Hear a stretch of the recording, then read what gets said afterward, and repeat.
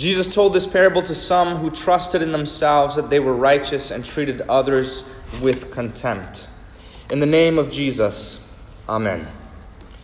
Dear saints, imagine that you're out camping with a bunch of friends and family, and then all of a sudden, in the distance, you see a bear charging to where you're at.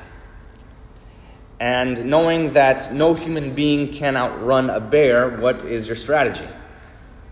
Well, you know very well that you don't have to actually outrun the bear. You just have to outrun everyone else that's there with you. You don't have to be the fastest, you just can't be the slowest. You don't have to be first, you just can't be last. So as long as the bear is occupied eating someone else, then he's not going to have time to eat you, right? That's kind of gruesome. But okay, this strategy might work for surviving a bear attack, even though this is the weakest, selfish, and most cowardly way to do so. However, the problem is that people try to use the same approach with the law of God when the law attacks their conscience. When the law of God is preached to us and we're caught in our sin, what is the first thing that people do? They immediately point out the multitude of other sinners around them. In fact, this is some sort of self-defense. So when we're called to repentance, we instinctually say, well, nobody's perfect. Everybody does this, right? Or when our sin is pointed out to us and it's rebuked, then we say, well, what about so-and-so? He's doing it too. Or even when the sin is pointed out and we say, look, why are you talking to me? This person over here, that person has done something worse. You don't know about it, but I'm going to tell you about it, right? And what's so foolish is that so often we think that this strategy is going to work somehow. When it comes to eternal life, so many people think that this method will save them. So you go ask someone off the street and then you say, look, if you're going to die tonight, do you think you're going to go to heaven? And I would say the great and vast majority of them will say something like, well, sure, I hope so, and I'm a pretty good person, right? You know this well. And in fact, this is just a polite way of saying there are a lot of people way worse than I am, so that's got to count for something, and that must boost my ranking. And so we apply this cowardly bear attack strategy to our own salvation, thinking, look, I don't have to be perfect. I just have to be better than this guy, this person sitting next to me, this person in the pew, this neighbor. And so the Christian life turns into nothing more than some sort of self-justification. That is, pointing out the sins of others to minimize your own. And that's exactly what we're seeing in the gospel lesson for today. The Pharisee uses this strategy to try and receive God's favor. So he goes up to the temple to pray, and he says, God, I thank you that I'm not like other men, extortioners, unjust, adulterers, or even that guy over there, that tax collector. That's his prayer. And even though this man's arrogance is painfully obvious in the parable, the problem is that we ourselves don't see this arrogance in ourselves when we do it in more subtle ways. And what are these subtle ways? This happens when deep down inside you're kind of happy that someone else stumbles and falls into sin. Because as far as you're concerned, this is just one more person that you've become better than. And you've just moved up in the ranking. Or this happens when you're proud of being a Christian because you think it's some sort of thing, some sort of decision that you yourself made, or that there must have been something great and wonderful in you that God saw in order to make you his child. Or this happens when you look down on others who struggle with sin and doubt, instead of having compassion on them and helping them out of it. Or this happens when you get a little ounce of joy in your heart when someone tells you what they're doing, when you tell someone what they're doing wrong, because you get to put them in their place, which apparently is beneath you. This happens when you treat others with disrespect because they're obviously not on the same level as you and don't deserve the same respect and honor and love that you do. All of these things you do are part of the strategy to outrun God's law. as if God is going to be too busy with every other sinner, all the real sinners, and not have enough time to judge you. And this strategy isn't new at all. In fact, nobody taught you how to do it either. It's what your heart naturally does since birth. It's because this finger pointing and this blame game kind of heart is the one you inherited from your parents. So when Adam and Eve fell into sin, they hid from God, and God called out to them saying, "Where are you?" Not that God didn't know where they were, simply that he's giving them the chance to repent, the chance to confess their sins. But nevertheless, Adam doesn't confess his sins. He simply gives a reason why he's doing what he's doing. So God says, "Where are you?" And Adam says, "I heard the sound of you in the garden, and I was afraid because I was naked and I hid myself." He didn't say where he was. Then when God says, "Have you eaten of the tree of which I commanded you not to eat?" So at this point, you'd think Adam is going to confess his sin and say, "Yes." But he simply says, "The woman whom you gave to be with me, she gave me the fruits of the tree and I ate." So if you pay attention, you understand that he didn't answer God's question with a yes or no, which is simply a yes or no question. Did you eat of it? In fact, the first words out of Adam's mouth were, "the woman." But God didn't ask him about Eve. He asked him about him. He said, "Have you eaten of the tree?" And instead of answering, he talked about Eve, the woman, and then how it was God's brilliant idea to give him that woman who then caused this whole mess. Right? In fact, you saw something similar in the Old Testament reading after Cain killed his brother Abel. God asked Cain, "Where's your brother?" And instead of answering, Cain answers God's question with a question saying, "I don't know, am I my brother's keeper?" Right? It's the same tactic, trying to get away from the words of God and to evade the judgment that is coming.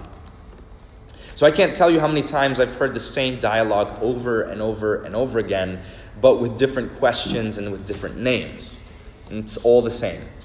You confront someone and then you say, "Hey, did you do this?" Whatever this is. And the first words out of the person's mouth is someone else's name or some sort of snooty question.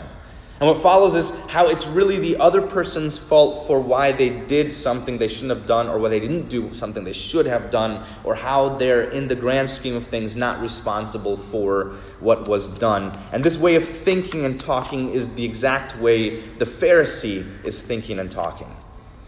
Instead of praying that God be gracious with the extortioners, the unjust, the adulterers, and the tax collectors to bring them to repentance, he brings them up only to tear them down, only to exalt himself. And this approach will never work. And why won't it work? Because the premise of this is flawed. So I'm going to give you another analogy to help you understand what's going on. And I know it's probably going to sound confusing that I'm using a bunch of stories to explain one story. And I don't usually use stories in the sermon, so I decided to put them all together in the same sermon on Sunday. Nevertheless, let's change the analogy. Instead of a bear attack, think of it as a lethal disease. So now in this analogy, it's not that someone is being chased by a bear, it's that you go camping and everyone gets this horrifying lethal disease. In fact, it's not even just your little group, but everywhere you go in the world, everybody has this illness. And everywhere you go, there's this fatal illness floating around, and some people are coughing more than others. Some are weeping in pain and agony. Others are screaming and shouting out. Others are bleeding out of the orifices of their body, all to varying degrees. Yet everyone has the same thing, even though the intensity of the symptoms vary according to how far along the disease is. So after camping, you go to the doctor because you have this little tickle in your throat or an itch in your eye.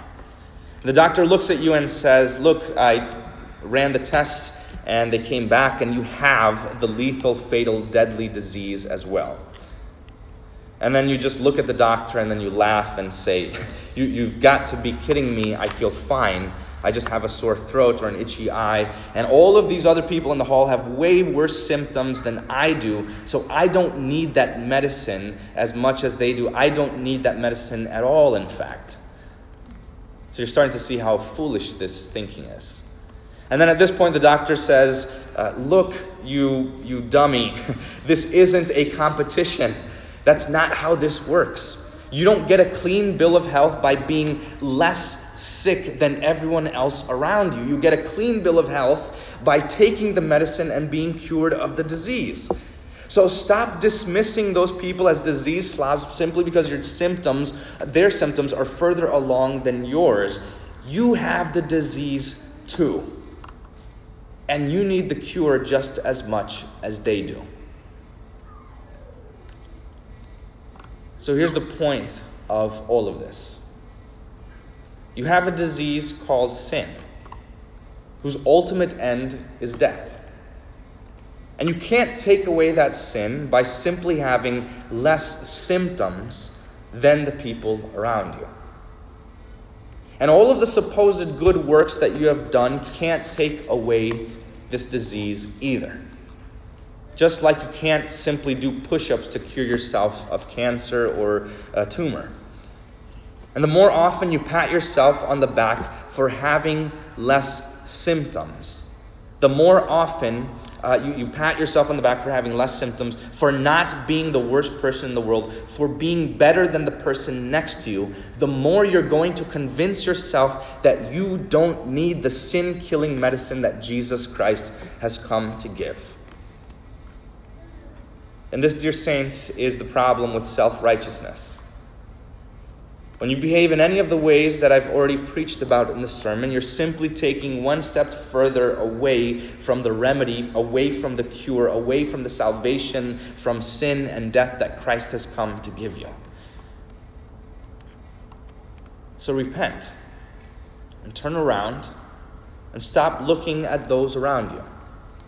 Stop comparing yourself to others and treating others with contempt. Stop making excuses for your sin and stop defending yourself. Do what the tax collector did in the gospel lesson today and simply cry out, God, propitiate me, the sinner. This, dear saints, is the cure to your sin. You're not saved by having as few sins as possible. You're saved by the innocent, bitter suffering and death of Jesus. God's wrath against your sin is propitiated. That means it is taken away when the blood of Jesus is poured out over all of your sins, covering them, hiding them from the eyes of the Father, curing you of the disease of sin and death. The consequence of your lethal disease of wickedness is only taken away through the perfect and holy obedience of Christ. The sinless blood of Christ is the only cure for your sin. The death of Christ is the antidote to your death. The nail-pierced foot of Jesus is the only anti-venom to the venom of self-righteousness that the devil has injected into your heart. The remedy is not to deny that you have this disease. The remedy to sin is to plead for the blood of Christ to be upon you. No matter how many symptoms of sin that you're showing right now. No matter how long it's wreaked havoc on you. But the only way out of this is not by denying your disease and sickness and sin and death, but by claiming the wounds and death of Christ that He has given you as your own. And those who claim the righteous blood of Jesus poured upon them in their baptism will go home justified. And those who drop every excuse and let down their defenses, who spit out everyone else's name from their mouth in self-justification and confess their sins into the ears of Christ, those who believe in the forgiveness He speaks will go home justified today. Those who fall on their knees and open their mouths and ask for the mercy of God to be fed to them, who will receive the body and blood of Christ and will receive His forgiveness, they will go home justified. So do it. Do exactly that. Humble yourself and see the great need that you have for God's mercy. And then receive the mercy of God which He gives you so richly here today. And when you receive this forgiveness, then you will rightly view everyone else around you.